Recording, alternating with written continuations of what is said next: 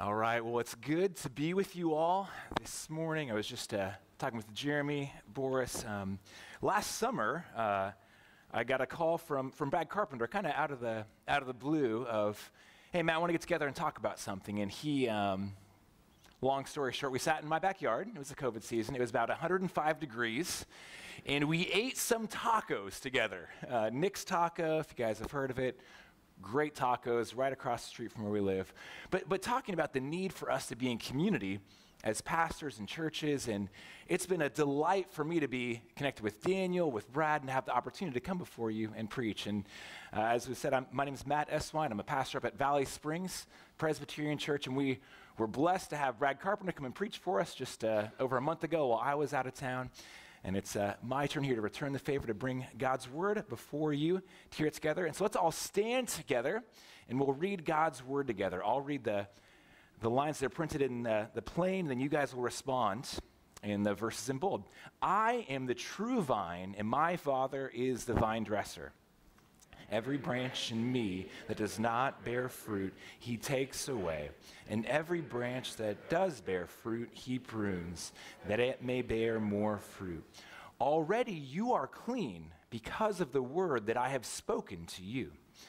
Abide in me, and I in you. As the branch cannot bear fruit by itself unless it abides in the vine, neither can you unless you abide in me. I am the vine, you are the branches. Whoever abides in me and I in him, he it is that bears much fruit. For apart from me, you can do nothing. If anyone does not abide in me, he is thrown away like a branch and withers. And the branches are gathered, thrown into the fire, and burned. If you abide in me, and my words abide in you, ask whatever you wish, and it will be done for you. By this my Father is glorified, that you bear much fruit, and so prove to be my disciples. As the Father has loved me, so have I loved you. Abide in my love. If you keep my commandments, you will abide in my love, just as I have kept my Father's commandments and abide in his love. These things I have spoken to you, that my joy may be in you, and that your joy may be full. This is the word of the Lord. Thanks be to God. And you may be seated, and let me pray for us here. O Lord our God, would you speak to us by your word? Would you bring us great joy? Would you bring us new life? Would you bring us flourishing? God, that like those plums that Julie received, that would encourage our hearts, that would bless us, and that we would share with others. Because you are good, your steadfast love endures forever, and you abundantly provide for your people. We pray this all in the name of Jesus. Amen. Amen.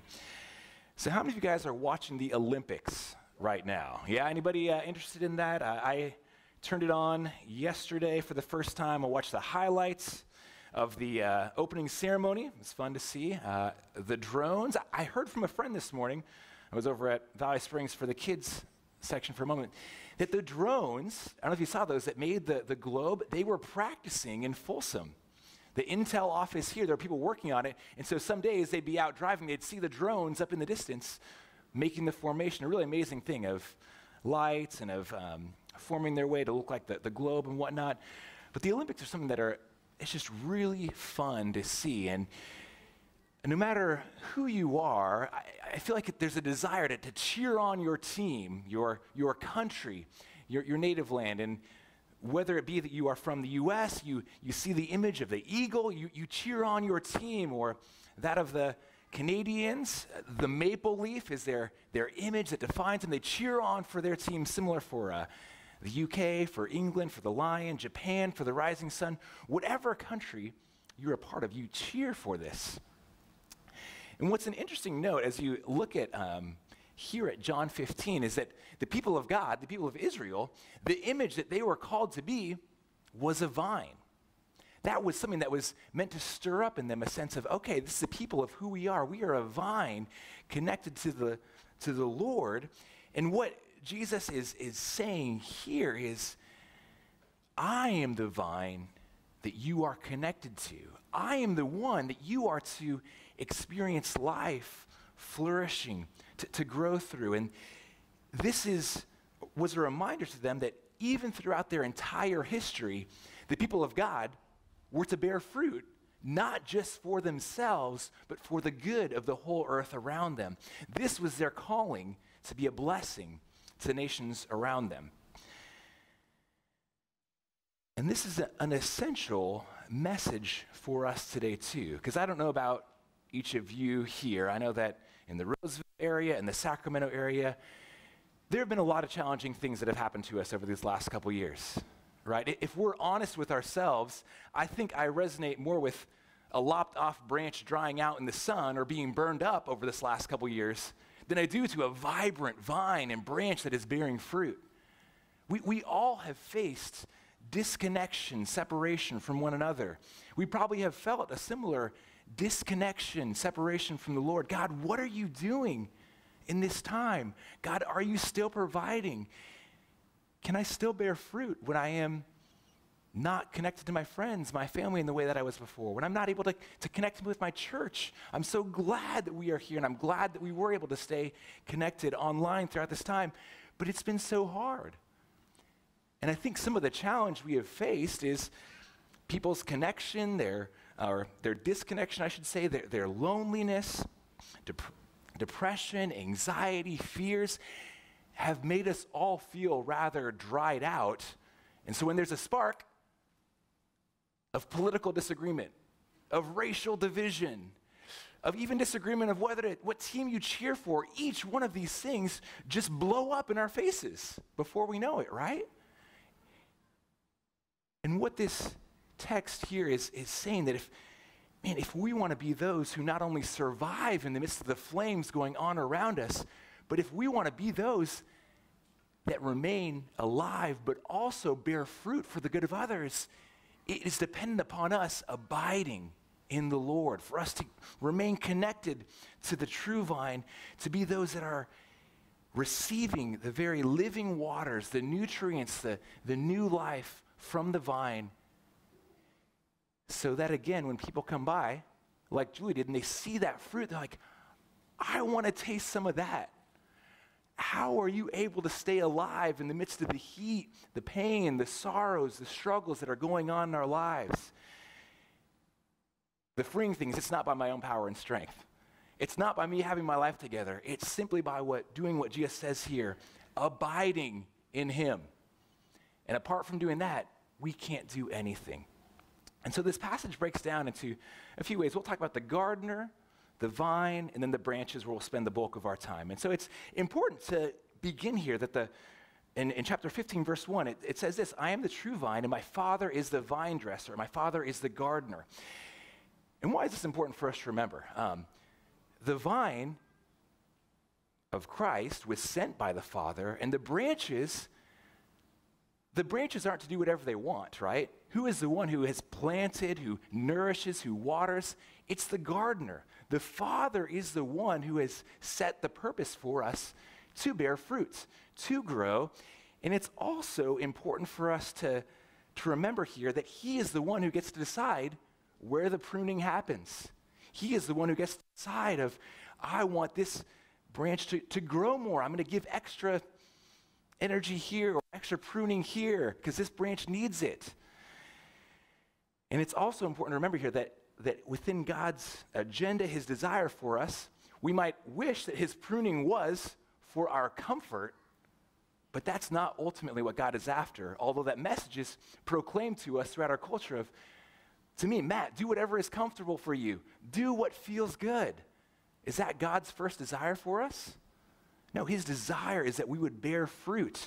It is for our fruitfulness and for our fruitfulness to reflect the values of his kingdom that are there. And we'll talk more about what that fruit looks like going on, but it's also important to see here that disconnected branches from the vine that are fruitless are done away with. We live in Northern California, and what happens when a bunch of dry branches are gathered together and there's a spark, right? A big fire comes, and an out-of-control fire puts everyone and everything in danger.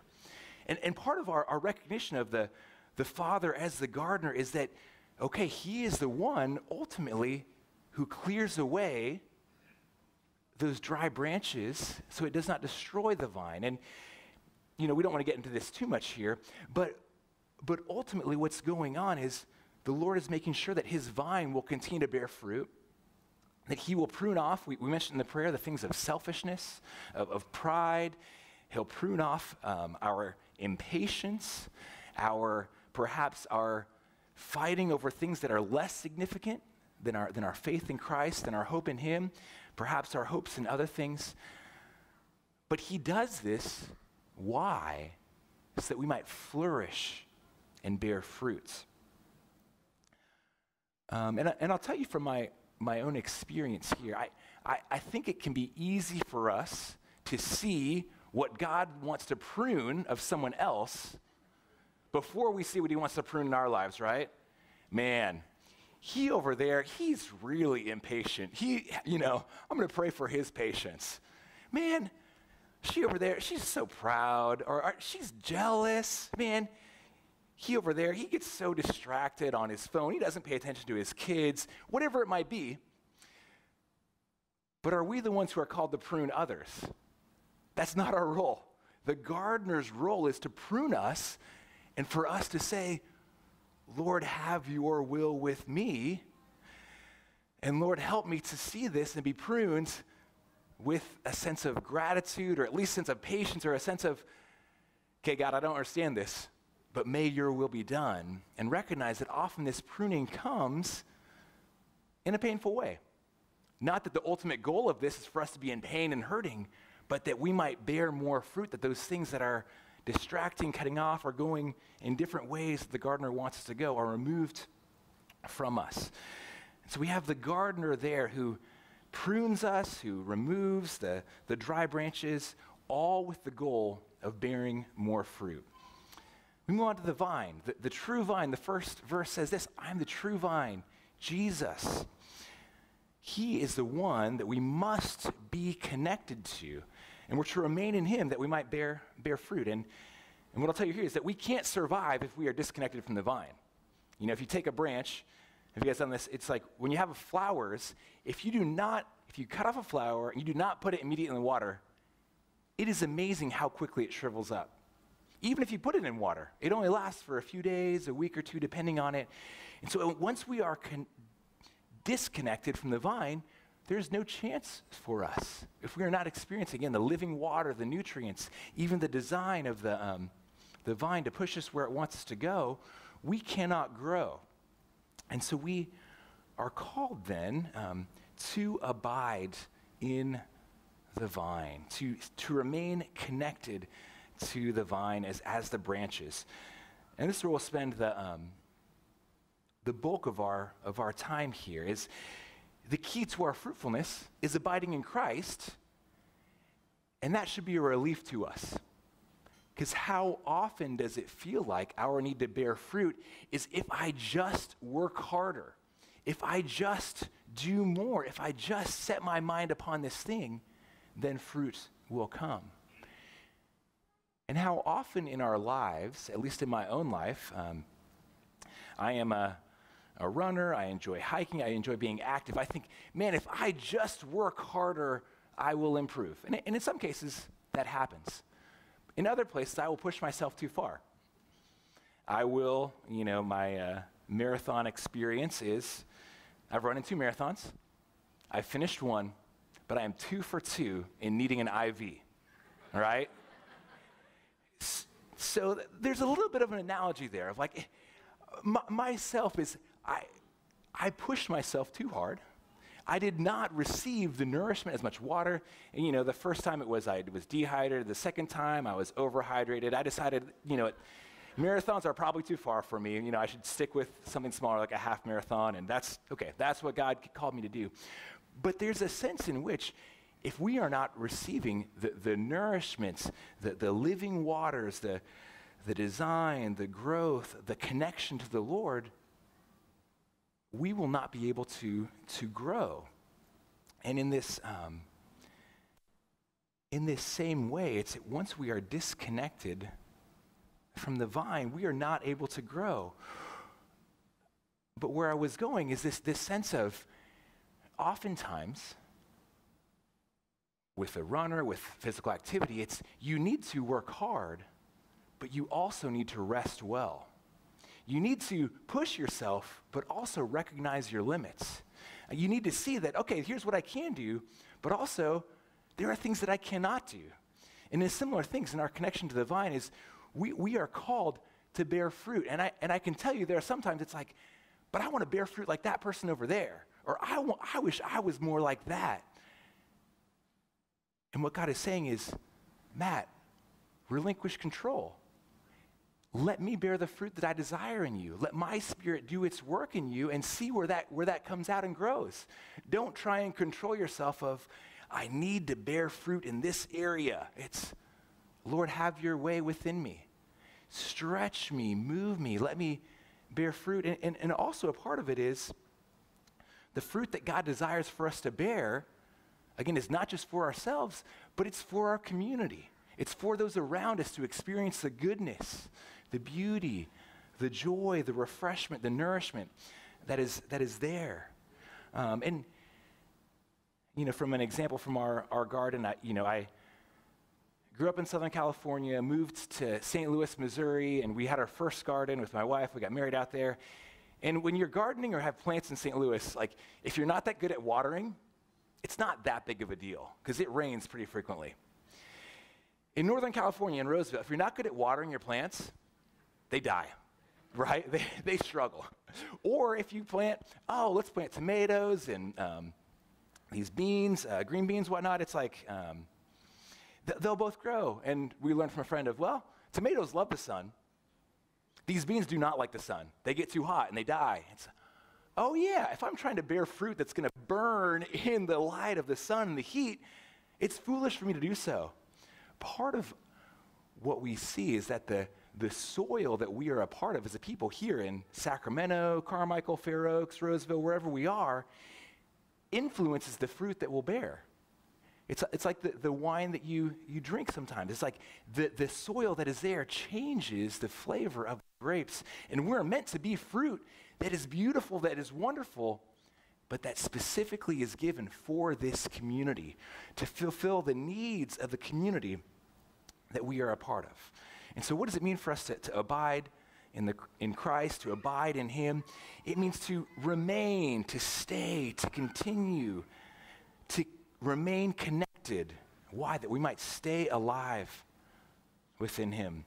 And this means a daily, personal, continual relationship with Jesus. The ESV Study Bible says, characterized by these words, by trust, by prayer. And then as the passage goes on, it says obedience there in verse 10 and joy in verse 11. Do we trust that God has given us enough to not only survive in these days, but also to thrive and bear fruit? Do we trust that God has given us enough of himself that we can remain not only loyal, but also joyful, peaceful, patient, the various fruits of the Spirit that we are called to bear? And again, do we believe that can happen to us as we just simply remain connected to the Lord, as we hop into his word, as we stay connected to his community? And what I'll tell you as well here is I wish the pattern of my day reflected more my need to be abiding and nourished by Christ. And I'll tell you, it's the seasons of our life change. It felt like when I was in college and seminary, it's like, okay, here we go. I'm getting up, I'm gonna, be active, studying God's word. This is gonna be awesome. Got married, still was okay. Then I had kids, and it's like once you have a few little kids, I used to set what time I would wake up at. I've had to lay that down. I've got three girls, age 5.5, 3.5, and almost 11 months. And it's the energy I had in the morning, it's gone. You know, the passion to, man, Lord, I want to seize this day and honor you. It's, Lord, give me grace for today. And that's for me as a dad who goes away to work. And then my wife, Sarah, is just like, I don't know how you make it through every day with any sense of joy, of peace, of desire to love and care for our kids and go beyond that. But still, in my moments of freedom, I am so easily distracted by looking at the news on my phone, at social media, these other things that I know are not going to give me the nourishment I want, but they'll give me the quick fix of, this feels good, or I'm looking for something there. And what I realize is, Matt, I could have read at least one verse, and maybe that's okay. I could have prayed to the Lord, Lord, give me grace for today. But do I really trust that my nourishment, that my growth comes in connecting to the Lord, or do I think these other things that I'm looking at can satisfy me, can bring me something? And if I'm fully honest with myself of what my life looks like, it's not the mirror that I want to see. But thanks be to God that it's not about me controlling that situation. I am responsible to avail myself to the Lord, his grace, to seek to love him, to care for him. It is interesting here that the passage looks at how significant it is for us to obey. If we say we love God, that means it's to be lived out in obedience to him, both when it feels good and it's comfortable and when it's costly for us. But the calling for us is to abide in the love of the Lord and to display that through our connection to his word, through our obedience to his commandments, and doing that all out of the love that he has provided for us. We all want to be productive. We all want to do things that matter. We want to see this in our children, our career, our influence, our finances. There's also a spiritual God-given desire for us to bear fruit. There is a desire for us to let the goodness of God be shown in our lives. And I think the way in which we go about this, the way in which this happens in us, is by us praying, Lord, have your will. Lord, be at work within my heart. Lord, help me to love others as you have loved me. Recognizing the love that God has called us to, the love that God has empowered to, is sacrificial. And it's not by our own strength, and it's not by our own power, but it is because we have been so filled with the Lord. And what if people saw, when they looked at us, they saw us in our neighborhoods, in our work, in our school, wherever we are, they smelled the goodness. It's like when you're walking up to an orange tree. You can smell it from a distance away, the richness of that aroma. What if when they saw the church of Christ, they smelled good fruit? They smelled that was there. And the other really interesting thing about fruit is if you leave ripe fruit on the vine or on the tree too long, what happens? It rots. Part of what's meant to happen for us as the fruit is for that fruit to be ripened to abundance and then to be given out and shared, not to be hoarded onto. Because if we hoard onto it, it rots in our faces.